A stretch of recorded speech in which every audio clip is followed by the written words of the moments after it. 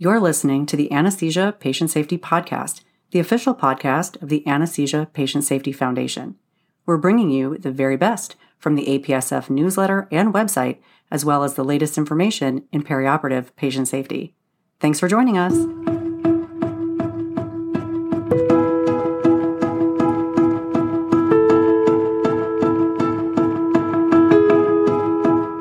Hello, and welcome back to the Anesthesia Patient Safety Podcast. My name is Allie Bechtel, and I'm your host. Thank you for joining us for another show. We have reviewed many outstanding articles from the June 2021 APSF newsletter. Have you read everything in the newsletter yet? We haven't covered everything on the podcast yet, which is why we are diving back in today to talk about an important obstetric anesthesia patient safety concern. I hope you will join me up on the labor and delivery floor. Before we dive into today's episode, we'd like to recognize Blink Device Company, a major corporate supporter of APSF. Blink Device Company has generously provided unrestricted support to further our vision that no one shall be harmed by anesthesia care. Thank you, Blink Device Company. We wouldn't be able to do all that we do without you.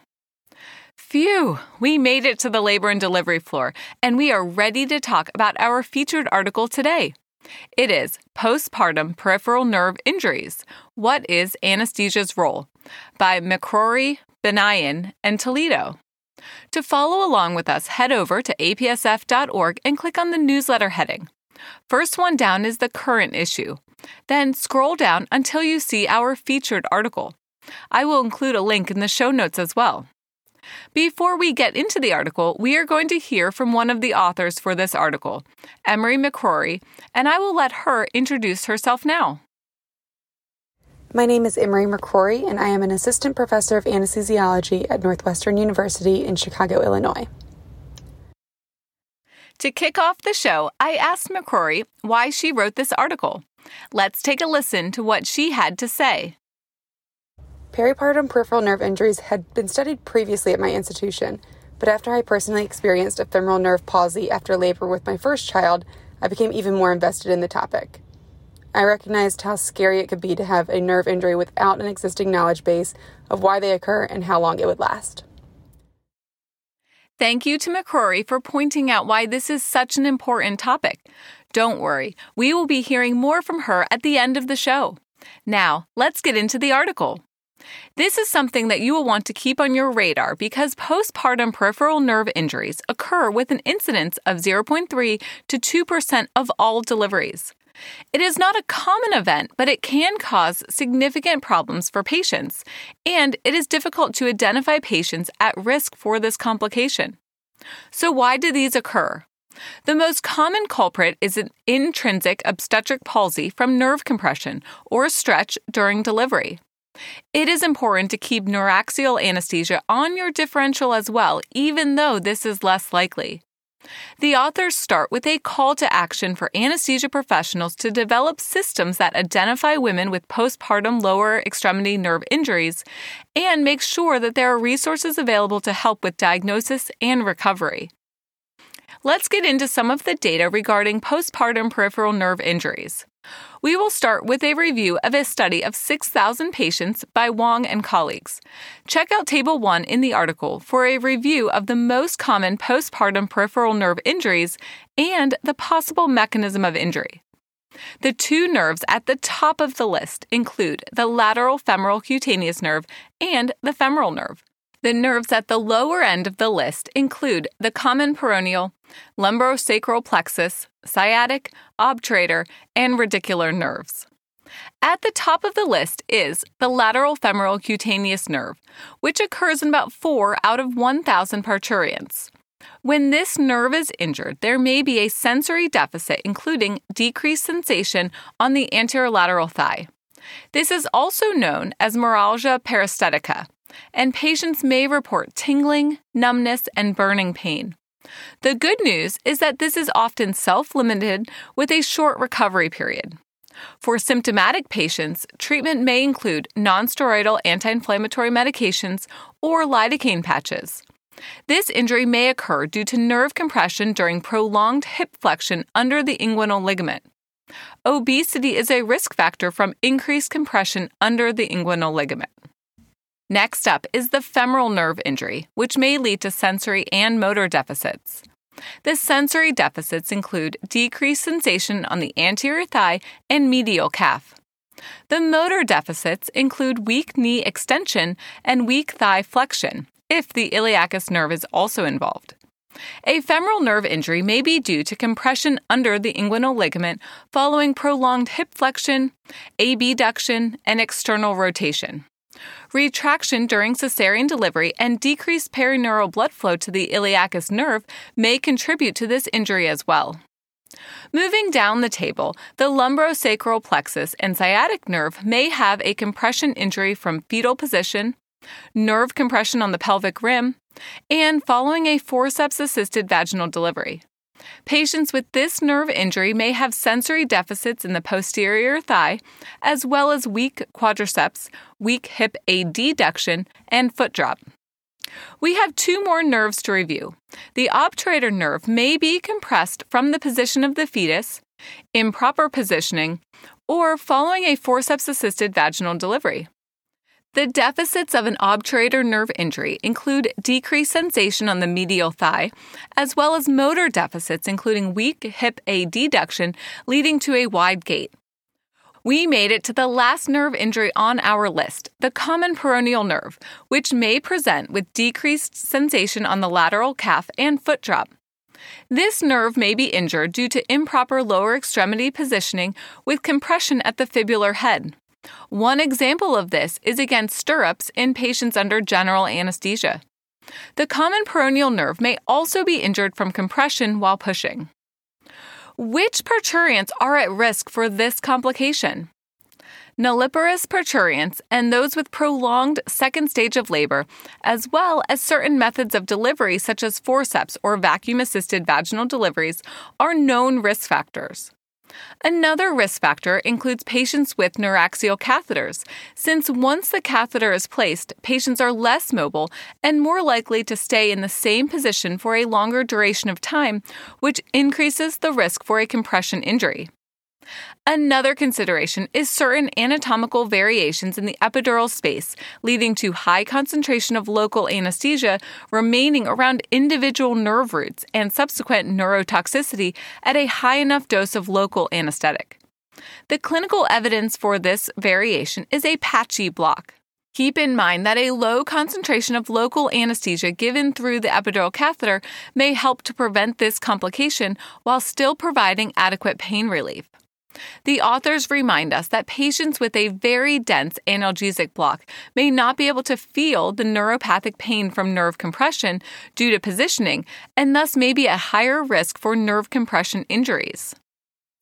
Let's continue our literature review with the 2017 article by Haller and colleagues that looked at 20,000 parturients who underwent neuraxial anesthesia during labor. The results revealed an incidence of nerve injury of 0.96%. The risk factors for nerve injury included forceps-assisted vaginal deliveries, newborn birth weight more than 3.5 kilograms, gestational age greater than 41 weeks, and late initiation of neuraxial procedure. A couple factors were identified that did not contribute to nerve injuries, including the time of day for neuraxial placement or provider level of training. In this study, there were 19 injuries.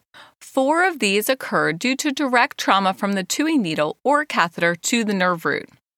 Diagnosis was made with electromyography, MRI, or CT scan within 48 hours of delivery.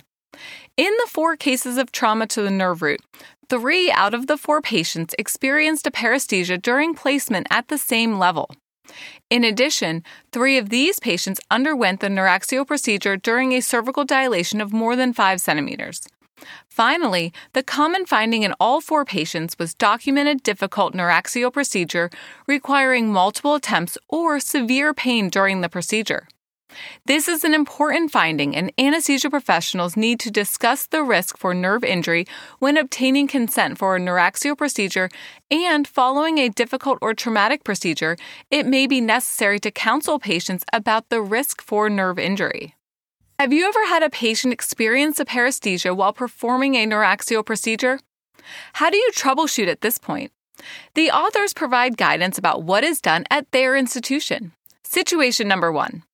If a patient reports a transient paresthesia during spinal or epidural needle placement that resolves without intervention, then you may proceed with the injection. Situation number 2. For a patient with a persistent paresthesia during initial needle placement, this is the time to move the needle away from the paresthesia. Situation number 3 involves performing a spinal anesthetic.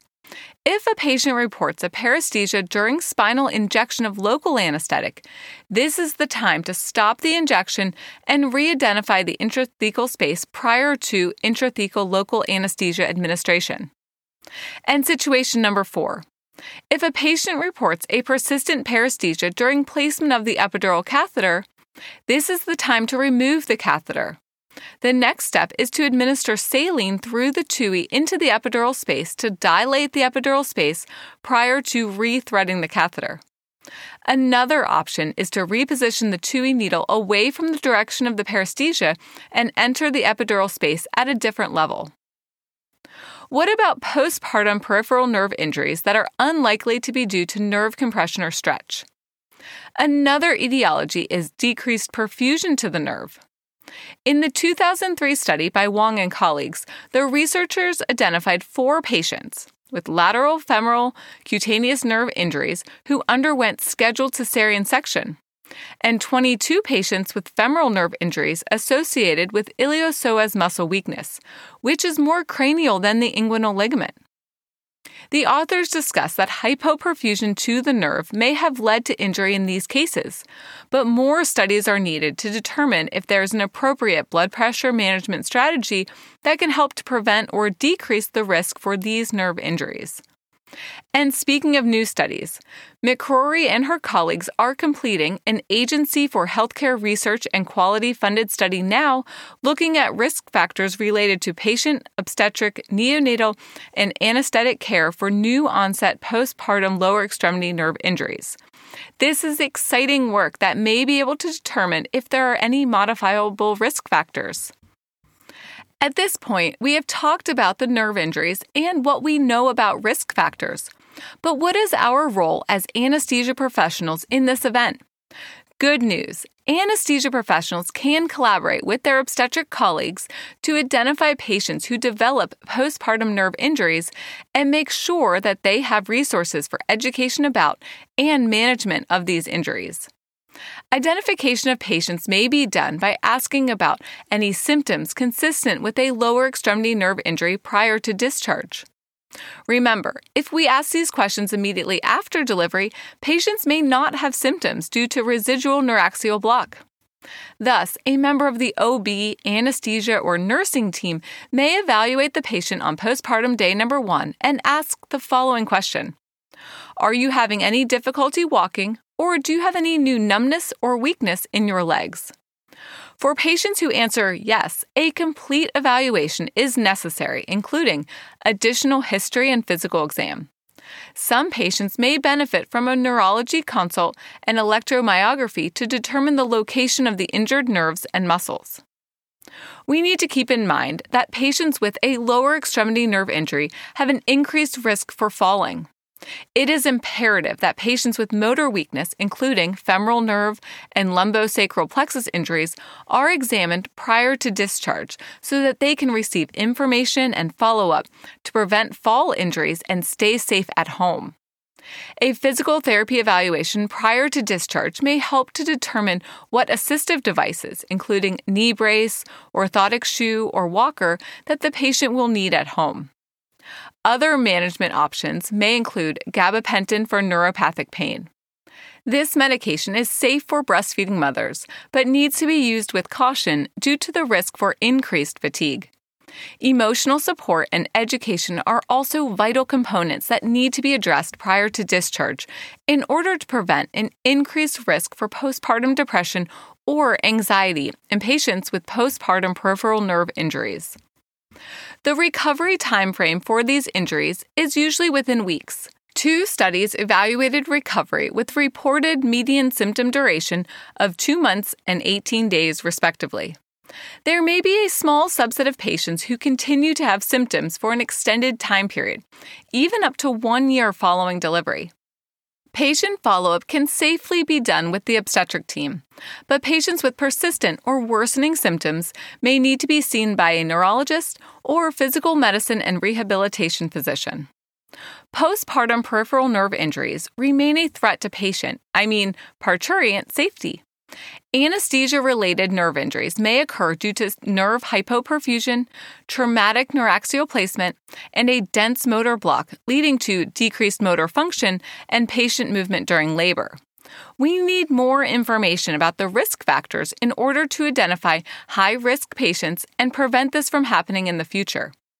The authors leave us with a call to action that anesthesia professionals need to provide education for perinatal clinicians so that all patients are screened for new onset postpartum nerve injuries prior to discharge.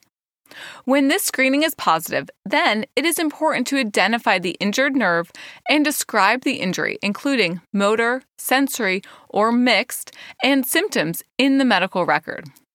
It is important to provide patients with information about the injury as well as what to expect from the recovery period. The last step is a physical therapy evaluation, and it is crucial. Make sure that the patient can ambulate safely with their infant and is not a fall risk, especially not when they are carrying their infant at home. Before we wrap up for today, I asked McCrory the following question: what do you hope to see going forward? We are going to listen to McCrory's thoughtful response now. In addition to studying how we can reduce the risk of these events from occurring, I also would like to see more standardization of care for patients who experience peripartum peripheral nerve injuries. I am lucky to work at an institution that has resources to help ensure these patients are safe to be discharged from the hospital. But this is not the case everywhere, which puts both the patient and the newborn at risk in the instance of a fall. Thank you so much to McCrory for contributing to the show today. We will be looking forward to learning more about reducing the risk for these nerve injuries and standardization of care in the future. If you have any questions or comments from today's show, please email us at podcast@apsf.org. Visit apsf.org for detailed information and check out the show notes for links to all the topics we discussed today. Please keep in mind that the information in this show is provided for informational purposes only and does not constitute medical or legal advice. Are you attending the ASA this year? If so, we invite you to join the #APSF crowd. Run, don't walk over to booth 2117 and sign the wall.